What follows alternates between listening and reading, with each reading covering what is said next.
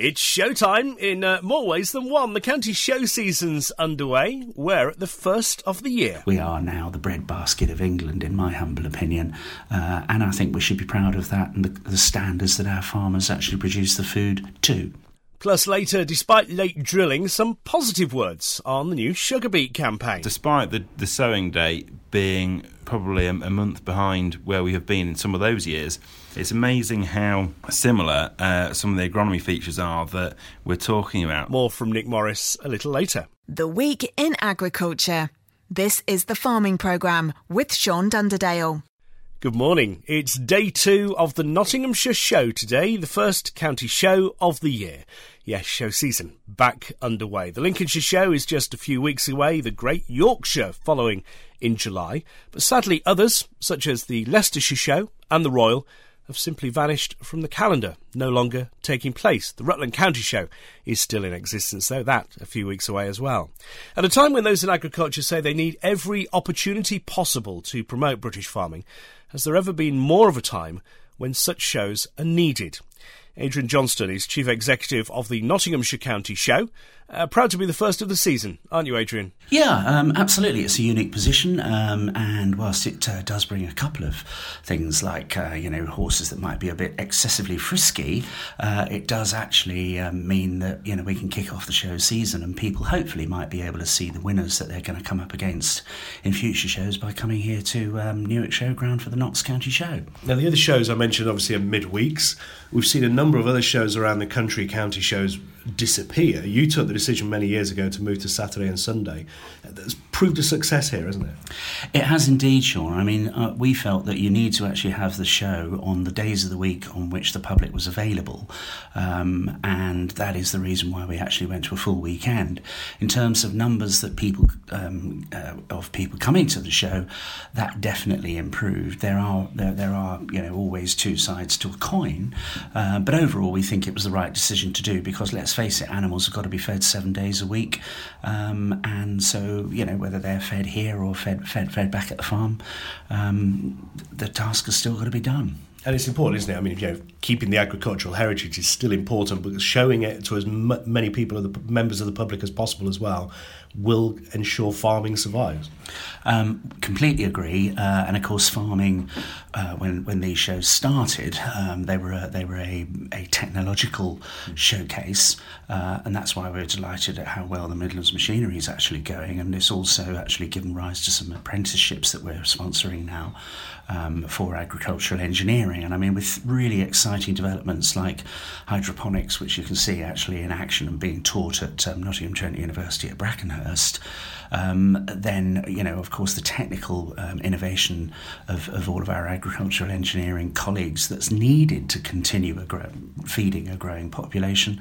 It's a really bright time, we think, to actually be in agriculture for so many disciplines, and offers very good opportunities for jobs. Touched on the Midlands Machinery Show there. We're seeing other shows.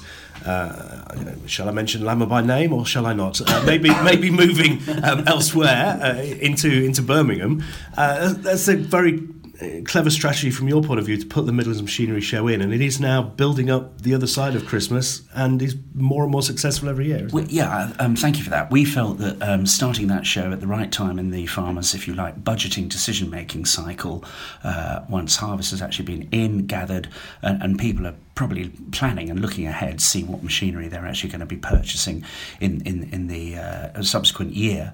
We thought that was the right timing to actually to have that, and the fact that we've grown to 250 stands in just 4 years, and I think we've got over 75 already booked in and paid this year, shows it was the right decision.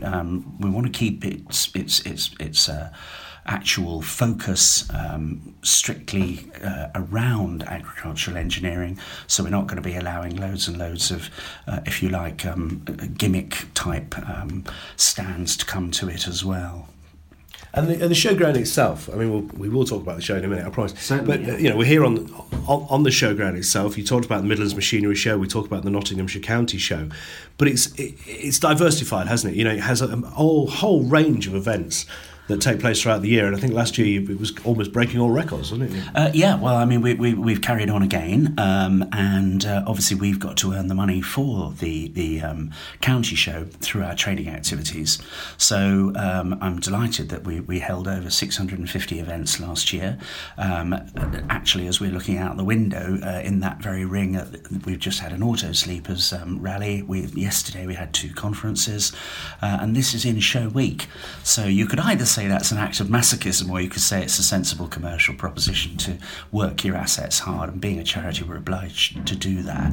So it underpins what we're able to do, and the great thing is that we're then actually investing that money back in the site, in modern equipment and new halls.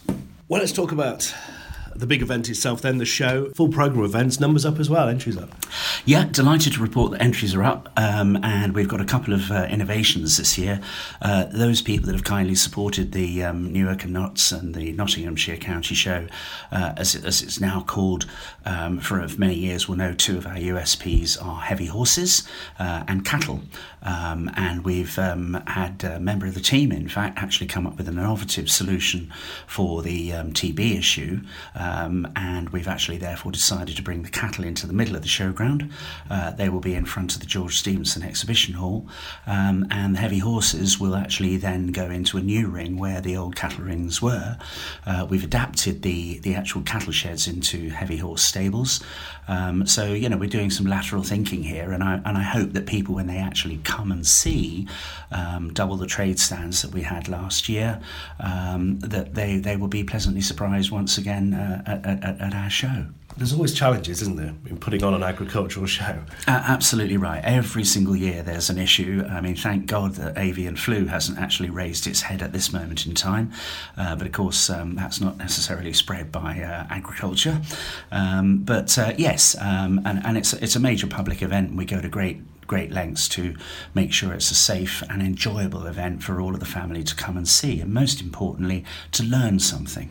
We really want to try to push this one to educate our young people about the importance of locally produced quality food, the same applies for all of us in the East Midlands. We are now the breadbasket of England, in my humble opinion, and I think we should be proud of that and the standards that our farmers actually produce the food to. It's an important message to get across, isn't it? Extremely important, and certain shops, and if they are listening, then I find it sad that when peas are actually being grown here locally in Notts and Links, to see that they've flown them in from Kenya, Egypt and Morocco. Nothing against the people of those countries. I love going there. But, buy local, because, the simple fact is we know that it's been produced to high quality standards, and we know that by buying local you're supporting the local economy and, most important, Britain's excellent farmers. Adrian Johnston there, Chief Executive of the Nottinghamshire County Show, complete at the start with frisky horses. Moving on. Hope it's a good second day. Let's get the latest from Openfield. Kit Dickinson, how's the news you need this week? Morning, Sean. How are you? I'm all right. Very busy, I imagine, at the minute. Very busy at the moment, yes. And we've just had a new USDA report. So that's telling us all about new crop wheat and the estimations and the predictive values. So the world production is put at 747 million, which is down 10 million from the 1718 world record. And Russia alone is predicted to be 13 million down. For the US, the area is up 1.3 million acres, and the yield is slightly increased to 46.8 bushels an acre. Lower winter yields are expected in drought-affected areas, but spring wheat area and yield is expected to increase. US wheat production is estimated at 49.57 million, which is up 5% from 1718, which is higher than the average trade estimates at 48.36 million metric tonnes. EU production is estimated at 150 million, which is down 1.1 million, and the USDA sees the EU wheat exports climbing back to 29 million from 24 million this season. Wheat production is raised for Australia, Canada and Argentina. Although the 2018-19 global wheat beginning stocks are higher compared to the current year, reduced global production and increased global consumption results in a year-on-year forecast of a reduction global wheat ending stock of 264 million metric tonnes. Looking more locally, old crop has been a tight week, albeit mainly for July and August, and consumers look to top up their end-of-season requirements. Values throughout the week have been sporadic on old crop and very much dependent on individual consumer requirements.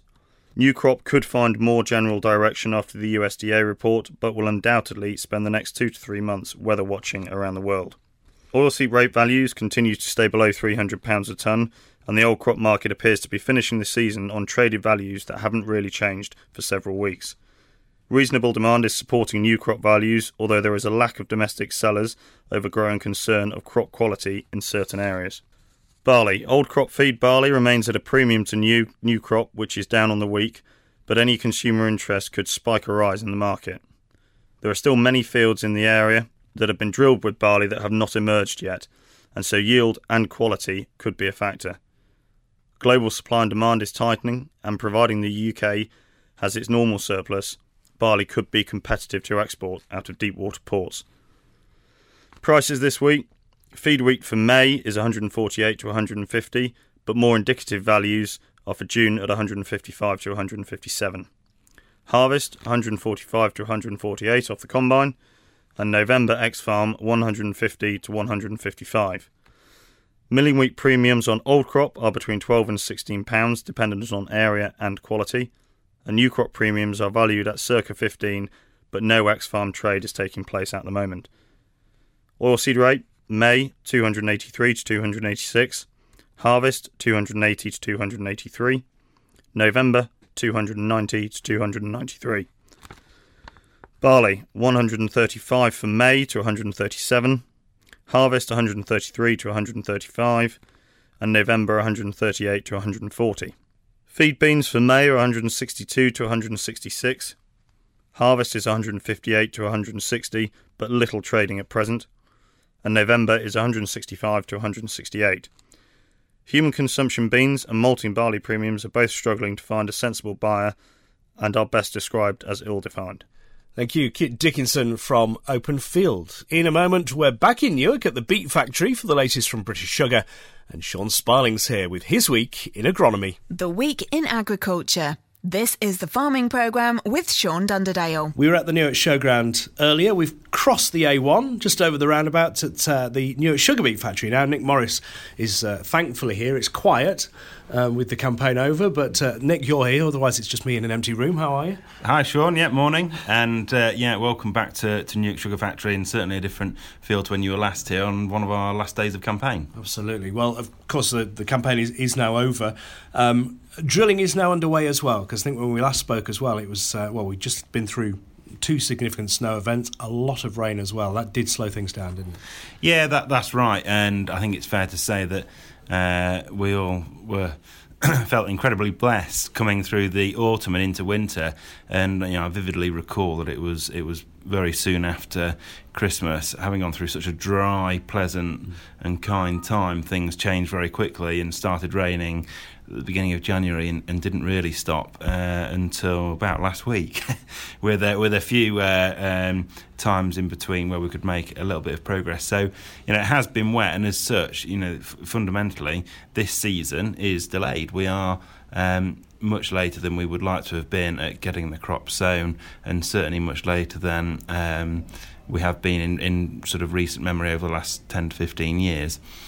That said, what is fascinating, I've been looking back through my agronomy notes, which I always record the calendar date on, just for interest and to benchmark and compare from one year to the next. And despite the sowing date being really probably a month behind where we have been in some of those years, it's amazing how similar some of the agronomy features are that we're talking about. So the things we're doing on farm at the moment is we're completing the nitrogen applications with the second application, applying first post-em herbicide applications, and also just reviewing blackgrass progress as well, because it's really important we're catching graminicides on blackgrass at those sort of 1-2 true leaf stage. And when you look at the calendar date today and compare that to previous years, it's not that different. And I think the fundamental reason for that is, while the crop's been late going into the ground, it's gone into generally very, very good conditions, warm soil, plenty of moisture around the seed. So once it's the seed's been getting put into the soil, it's getting away very, very quickly, and it looks incredibly healthy, very vigorous, and still full of potential. So while we've got a late start by sowing measures, we'd by no means write this crop off in terms of its potential. And at the end of the day, I talk about it every single year. We know how we'll measure the potential of this crop, and that's when we review the timing of row closure. And if that is in or around the third week in June, the week I really look forward to every year when we attend the Lincolnshire Show, then we know that this crop has got just as much potential as any other. So it's difficult to say whether we will get there by that time, but we can but hope. And at the moment, plant populations are also looking really encouraging. So all the key performance indicators, despite the late sowing date, is actually still encouraging. So although it's late, it's recoverable. That's a good thing. Yeah, that's right. And people always remind me that agriculture works in cycles, and it could be cycles of profit or cycles of weather patterns, and remaining patient to see those cycles rotate is really important. And having come through a dry time, we then went through a wet time, and now we're in a heat wave. And I'm always very grateful for the ability of the sugar beet crop to compensate with those cycles, and I've got no doubt that this year won't be any different. So, are we still looking at a record? Don't know. I've got no reason to say that we couldn't still achieve another record crop after the previous record crop, but it's far too early to say. Ask me at the Lincolnshire Show. I will indeed. You can guarantee it. Thank you, Nick Morris at British Sugar. I know our crop doctor, Sean Sparling, is a big fan of county shows as well. Morning, Sean. Yes, morning, Sean. Absolutely a big fan of the county shows, the village shows as well, and the Newark Show, Heckington Show, Rugby Show. Lincolnshire Show's only 5.5 weeks or so away, and it is a wonderful thing, just like Open Farm Sunday, to interact with people, to get out there and touch things, see the animals close up, the machinery close up, see the farmers close up, that they're not the ogres that they're portrayed to be sometimes in the media. So, I'm a huge fan. And shows like the Newark Show and the Lincolnshire Show have managed to stay true to their roots. The Woodall Show's the same. Livestock farming is at the core, and it really is a great day out. Plenty to see and plenty to do. And this year we've got, of course, 100 years of the RAF. We'll be featuring something on that at the Lincolnshire Show, but a little bit more of that nearer the time. So, speaking about plenty to see, plenty to do, that just about sums up agronomy this week, because everything is going absolutely ballistic. Sugar beets coming through the ground in an absolute rush at a rate of knots. Same with peas, beans, the late drill spring barleys, the linseeds. Everything's happening at once. So let's start with where we always start, the oilseed rape. Mid-flowering now. I've said before, there's a lot of bud abortion, and it is not varietal particularly. I've got issues in the same variety on different farms. I've got issues in the same variety on the same farms. It seems far more related to how much stress these crops were under over the winter, how much rabbit grazing, pigeon grazing, slug attack, cabbage stem flea beetle damage, how they fared through the frosts. I have a field near Lincoln where the petals have gone white after those last frosts, and we're struggling to set pods in those early flowered racemes. But you know it's frost because in the lee of the tree, massive great ash tree on the side of the road, and in the lee of that tree the flowers are yellow and it's podding normally. So it's not necessarily the frost itself, but at this time of year, when you get a frost followed by a warm day, it's how quickly it thaws out that causes all the problems. In the lee of that tree, it will have been much slower to thaw out, therefore the damage has been far more limited on those flowers. So there's a lot going on in the field. Bud abortion is a phenomenon we see quite regularly, particularly in years where we get adverse weather conditions throughout the early spring or a late start to the growing season, which this year just about sums up with frost and snow and wet and wind and everything else going against us. It is something these crops should compensate for. And if you look a week on to where we were last week, some of the fields that were aborting buds quite widely are now starting to throw out those side tillers. We got some beautiful weather over the weekend, and that warm weather has encouraged those flowers to produce pods. So all is not lost by any means, and as we all know with oilseed rape, the worse the crop looks in a lot of cases, the better it yields. So there's a long way to go to get to harvest yet. Haven't seen any seed weevil to justify spraying. We're at 20 pods set at the moment. If you haven't got a protectant fungicide on to help protect you against sclerotinia infection, you need to look at that, because we've seen quite a lot of growth cracks in this oilseed rape for the same reason as I said earlier, the rapid growth. They've grown faster than they contain that growth. And we got growth cracks, so that's an easy way in for things like sclerotinia. So just be on your mettle, make sure you are looking at that and make sure you're in control of it. Winter cereals, we keep saying, or one of us does anyway, Sean, that septoria levels are high, yellow rust levels are high. That still counts this week. The septoria levels in the base of the crops are something to behold. If you didn't get a T0 on, for goodness sake, watch that T1 very closely and don't extend the gap between T1 and T2. We're already seeing flag leaf starting to poke out in some of these earlier drilled wheat, and the yellow rust levels in reflection in particular is again something to behold. You can see why they call it reflection. And if you were delayed on T1, just for goodness sake, make sure you're putting robust doses of fungicides capable of drying out that yellow rust. And don't assume that you've got 4 weeks protection, because even with epoxiconazole, we're seeing rust come back in after 14 days. So if it means you have to go mid-season, then so be it. But monitor that job very, very closely. And under no circumstances delay that flag leaf fungicide. Get that timed as well as you possibly can. I think we're going to need the SDHIs, the triazoles, and we're certainly going to need the multi-site inhibitors come flag leaf timing.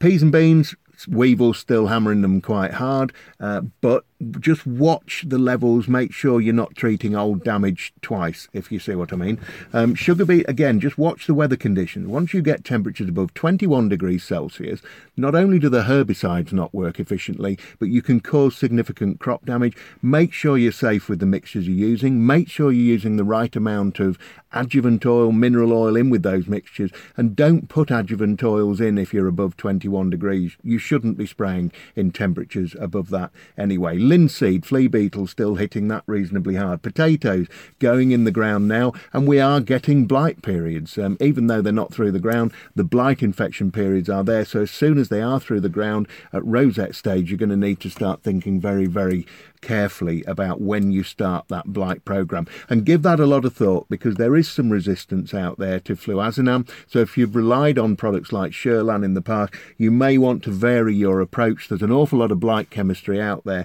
Don't put all your eggs in one basket. So apart from that, it really is all go. I'm starting at 5:30 in the morning. I'm getting home at about 7:30 at night, and there really aren't enough hours in the day at the moment. I'm sure you're not alone in feeling like that at the moment. Thank you, Sean. Sean Sparling from Sparling Agronomy Services. The Farming Programme. 5-day forecast. Yes, let's turn our attention to the weather then. Sunny spells today, 14 the high, the wind from the west-southwest at about 15 miles an hour. Clear skies for a time this evening, but clouding over in the early hours of tomorrow morning. We're looking at lows of 6. It should be dry, though, at the wind from the south-southwest at about 10 miles an hour.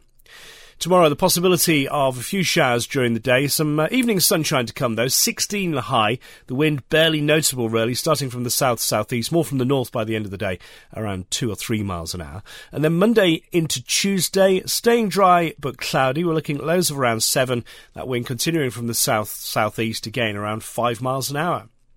A mostly cloudy Tuesday, maybe some sunny spells peeking through. 19 the high, the wind from the southwest, 10 to 15 miles an hour. And then staying cloudy overnight with that wind more from the west-northwest, 10 to 15 miles an hour. Lows of a slightly warmer 11 Celsius to start your Wednesday. And then it's a sunny midweek by the looks of things at the moment. No cloud being forecast. 13 the high, the wind from the north, 15 to 20 miles an hour. And then the latter end of the week, it looks like staying dry. Good conditions. We're looking at highs maybe 14, 15 Celsius, lows at around 7 Celsius. The wind looking like continuing from the west for the rest of the week. That's the forecast. Next week, Brexit is back on the agenda again. There's a seminar being held on Thursday in Beverley, hosted by Wilkin Chapman Solicitors. It's focusing on what the future holds for farming families with Brexit approaching. We'll bring you some of that on the programme next Sunday. And the following week, we'll hear from the agricultural chaplain Alan Robson. He too says big changes are coming because of Brexit, but fears many are doing their best to avoid thinking about it. There's a real tsunami wave of issues that I'm not sure the whole farming community are really getting a grips of. I think there's going to be a lot of casualties along the way, inevitably, and the wider community, the church community, and myself as agricultural chaplain and colleagues in that will have to find ways of being a safety net for the many, I think, who are not going to be able to adapt to the change. More on all that over the next couple of weeks. So an interesting diversification idea for you as well, soon. If you're at the show later, look out for me. Do say hello. I might even interview you. And who knows, it could be you on next week's programme, whether you're there or whatever it is you're up to over the next 7 days. Have a good week.